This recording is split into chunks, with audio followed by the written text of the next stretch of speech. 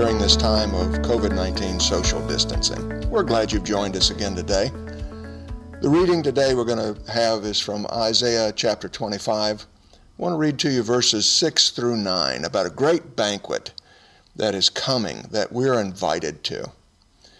The word of the Lord says this: "On this mountain, the Lord of hosts will make for all peoples a feast of rich food, a feast of well-aged wine, of rich food full of marrow, of aged wine well refined.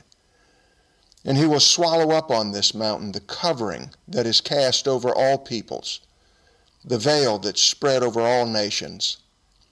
He will swallow up death forever, and the Lord God will wipe away tears from all faces, and the reproach of his people he will take away from all the earth, for the Lord has spoken.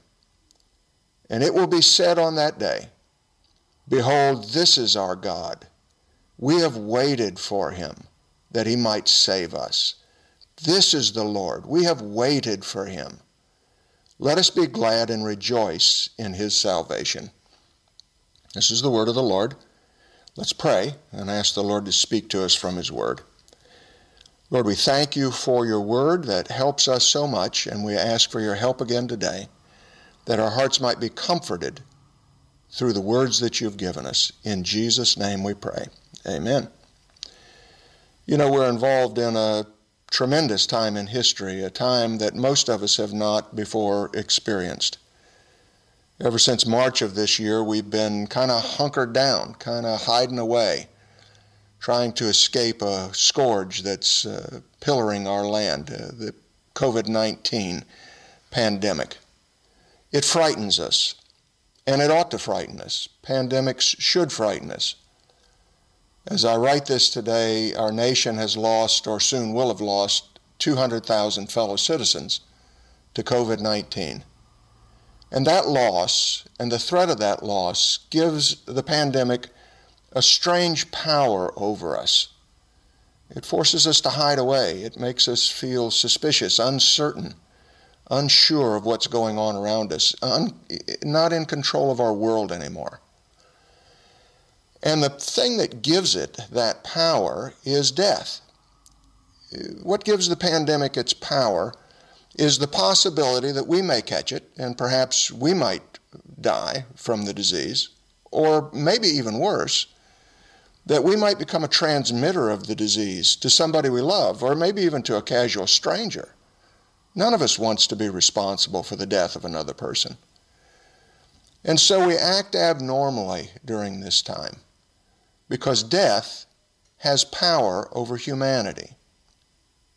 These verses that we have in Isaiah 25, 6 through 9, tell us that this will not go on forever, that there will come a time when God will swallow up death, and death will no longer be able to exercise its power over humanity. Chapter 24 of Isaiah, the chapter that precedes the one that we've read today, pictures God's judgment on the earth in the ultimate day of the Lord. We're told that there will come a day when sin will be judged, when righteousness will be accounted for among all human beings. And that day is coming with tremendous force upon the nations. But then chapter 25 talks to us about what happens after that day. What comes next? And in verses 6 through 9, the ones we've read today, we find that there's a foretelling of a great banquet that's been prepared for every nation, for anyone from any nation who has put their trust in God. Look at what it says in verse 6. This great feast has been prepared. It says, "On this mountain, the mountain of the Lord of hosts will make for all peoples a feast of rich food, a feast of well-aged wine, of rich food full of marrow, of aged wine, well refined." It's like this is the best potluck you've ever been to. This is a meal that just surpasses everything else. It's a superb quality that the Lord has prepared for his people. He provides for his people. And if we think about those people, who we are, we have to admit that we were once people that were rebels against him. And yet because of his grace and because of his love, because of what he's done for us, he has a brilliant future prepared for us. And that future is going to include the swallowing up of death that was spoken of. Verse 7 tells us that God's going to swallow up, as it says, the covering that's cast over all peoples. Now, what is that about? What is the covering? Well, verse 8 tells us it's humanity's subjugation to death. Ever since the Garden of Eden, all people have been subject to death as the penalty for sin. We participated in the sin of Adam, and so we participate in the condemnation and the penalty of that sin, and that is physical death.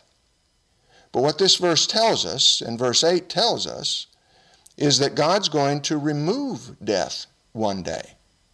There's going to be a victory over death that comes. Verse 8 takes us into the depths of that victory. It tells us the quality of the victory over death. And what it tells us in verse 8, he will swallow up death forever. And the Lord God will wipe away tears from all faces, and the reproach of his people he will take away from all the earth, for the Lord has spoken. We're told that the victory over death will be complete, final. It'll be the final removal of death's grief and reproach. The grief of death we understand intuitively, but perhaps we wonder at the phrase death's reproach. What does he mean by that? Well, death, you see, is a humiliation to humanity. Made in the image of God, we were made to be eternally alive with him. And a part of sin's penalty then was the humiliation caused by our suffering of sin's penalty, by death. But this too is going to be done away with in the end. The destiny of the redeemed is not death, but now it's eternal life. These are God's own promises, and these cannot fail. The passage in verse 9 ends with a song. This is our God, we sing. We waited for him, and he has saved us. Well, put the party on the table, Mabel. For all eternity, the redeemed of the Lord will be glad and rejoice in the salvation won for us on the cross by Jesus. So are you ready for that day? Are you longing for it? Well, here's a word of peace and comfort for you today. This present moment, and I'm not speaking here simply of the time of the pandemic we're living through. I mean this present moment, this present world tainted by death and sickness and tears and grief. This is not going to endure forever. Those who put their faith in Christ are headed for a banquet celebrating the victory over death, won for us by Jesus on the cross. So all we really need to say in response is, Amen. Come, Lord Jesus. Let's pray. Father, we thank you that the victory is secure, that the promise has been given, and you always keep your promises. We look forward to the day when we will know victory over death finally. Sit down at your table, banquet, celebrate, and sing to you your glory and your praise.